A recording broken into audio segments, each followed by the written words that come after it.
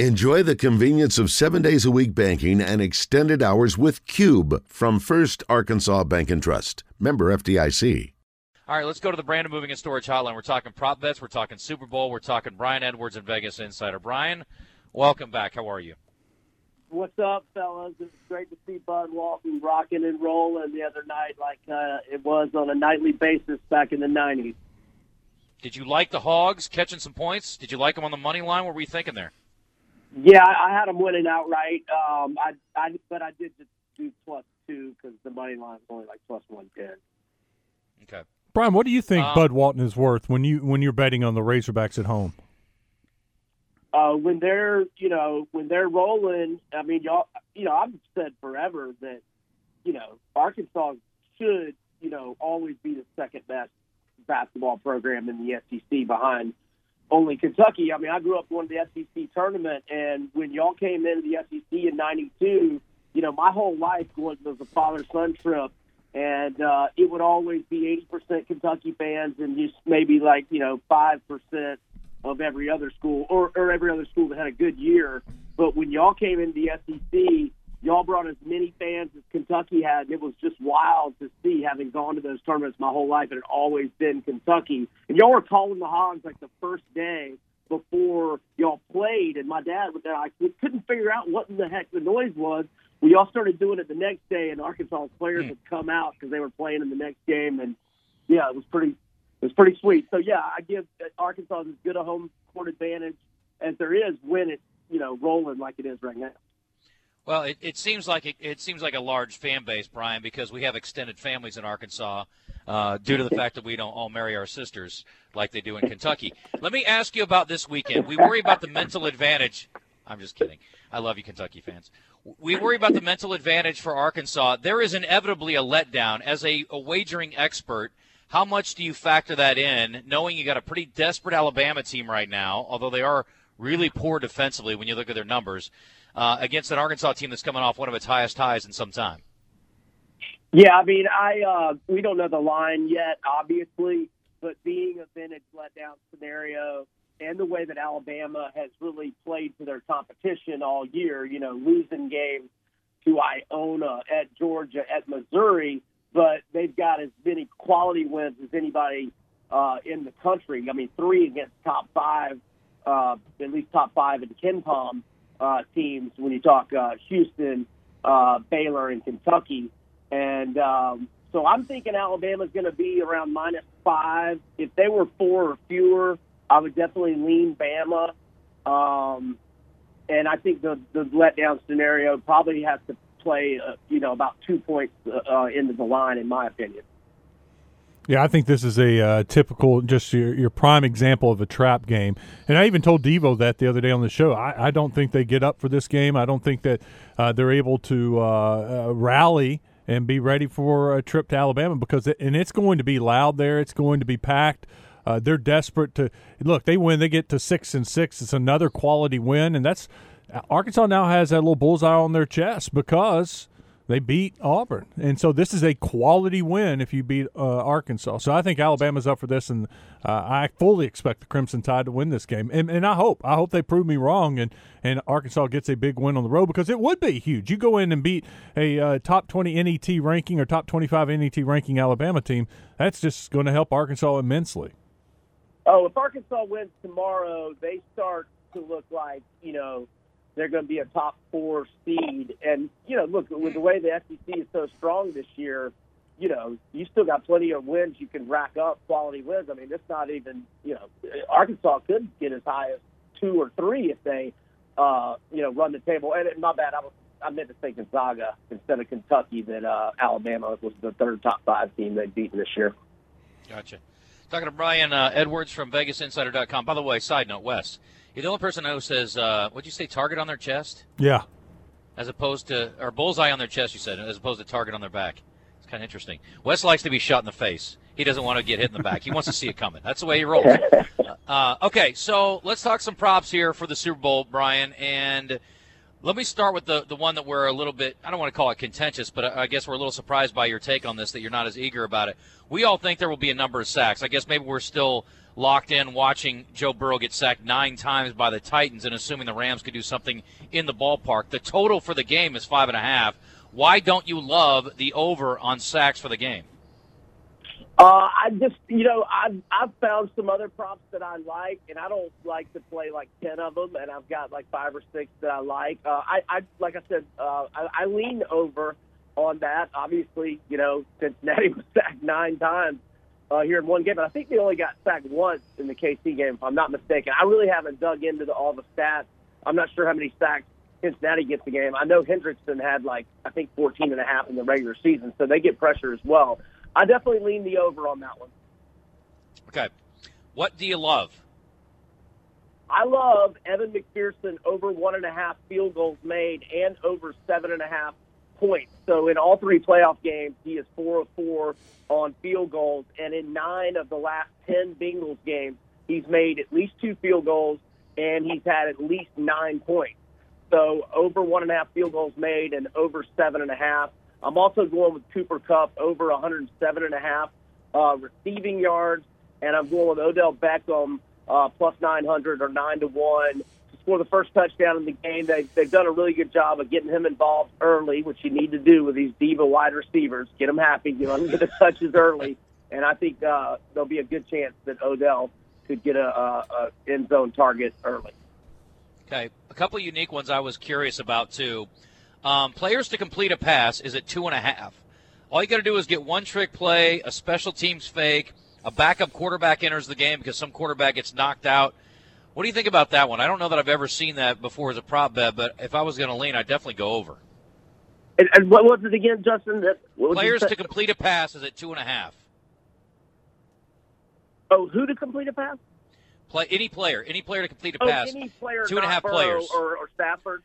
Well, basically, yeah, it'd be a third player completing a pass would be the over, or just those 2 completing a pass would be the under. Oh, okay, I got you. I would think under. Are the odds real big either way? Well, the over was plus 252. I just think, again, there's a lot of scenarios where I could see somebody else completing a pass, double pass, trick play, sure. Fake on a like punter. Trey Burton and the Eagles, yeah. The Eagles, Patriots. I mean, I can see it happening. Yeah, I wouldn't want to say. I would say under, but I wouldn't lay a minus 300 or so price. I'm never against going for the ones that pay nice plus odds. So I'm not against you having that one. And then what about Burrow rushing? We debated that a little bit yesterday as well. We saw him pull it down, and he's probably underrated a little bit. He doesn't run a lot, but he's relatively effective. He's not a complete stiff. I think he's at 11.5 or 12.5.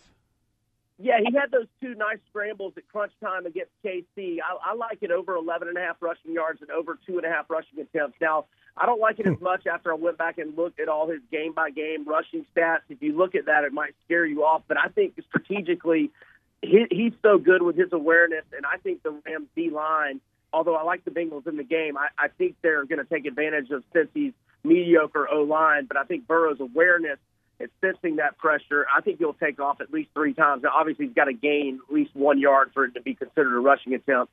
But I have small plays on over 11.5 rushing yards and over 2.5 rushing attempts for Burrow. Yeah, I was surprised. Burrow only had a negative 2 yards rushing against the Raiders, 5 against the Titans when he got sacked all those times. So he was running around for his life. It was just this last game. He had 25 yards rushing. I don't know. I was very surprised. I thought easily he would be in the playoffs over 12.5 yards a game. Yeah, no, I'm right there with you, Wes. I was surprised when I went and looked at his game-by-game numbers, and they were, minuscule stats rushing, because he is very mobile. Like you showed in those 2 critical 3rd and long runs against KC, he can take off and get you 10 or 15 yards, at any time if he needs to. We know about sacks. What about taking a knee? Does that count against your rushing total, and does it count as an official rush?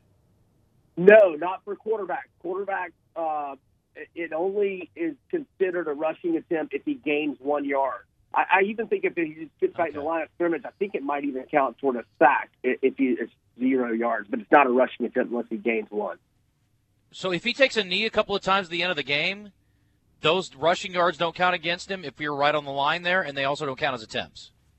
I'm 90% 8% sure that they don't count. Yeah, I think they just call that like a team rush or a team rush, for -2. Gotcha. I'm pretty sure. Now running backs is different. Quarterback is like that. Running backs, you could lose yardage for a running back and lose a prop over under if he has a negative or a tackle for loss. That's why it makes sense on Mahomes, the legendary bad beat. Mahomes was running around to take a knee, trying to work the clock, and so those were negative yards on his rushing attempts.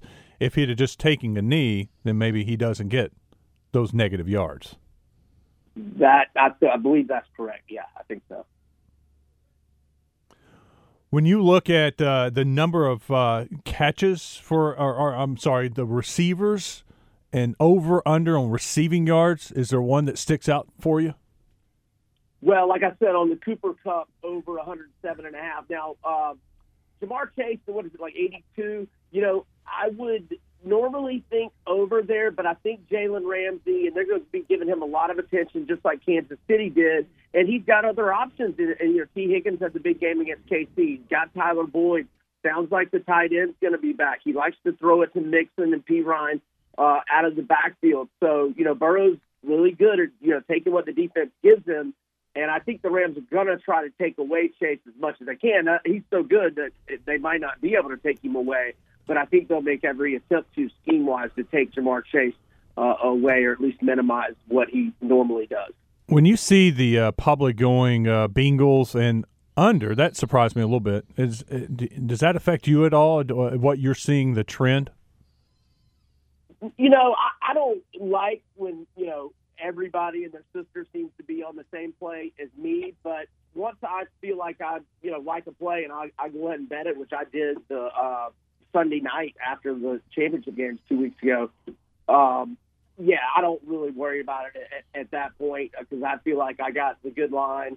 And, so I like the Bengals. That's like my big play. They've been an underdog 11 times. They're 8-3 against the spread with 7 outright wins. They've covered in 7 games in a row, won 6 of those outright. The only outright defeat was that regular season finale when Burrow and Mixon and Chase and all those guys rested. And I just trust Joe Burrow more than I trust Matt Stafford. I like Stafford, not a knock against him. I just think we got the better quarterback with Burrow, who's hot in the last 8 games, 15-2 TD-INT ratio. This guy's special. I don't think this will be a moment that's too big for him. I mean, we've all seen him, at LSU, just how spectacular he played in all the big games that last season of 2019. And he was playing well last year before he wrecked his knee. And, and to come back from such a catastrophic injury and be so good in year 2, it's been extremely impressive, but not surprising to me. Brian Edwards with us, Vegas Insider. Before we let you go, are you hearing anything about Bryce Mitchell? I know his fight's coming up first Saturday in March. Yeah, like I've said to you when we were talking the other day, Wes, the odds should be out any day now. I reached out to Nick Kalikas, who is the head of he's the risk supervisor at Circus Sports, and I said, Nick, have you given much thought to the odds? I'm thinking Bryce will be a short favorite around -150. And he replied, he goes, I think -150 is a very fair number, and I think when it comes out, it'll be very close to that. So I would think Bryce will be in the -140 to -170 range. A short, anything less than -200 is considered kind of a short favorite.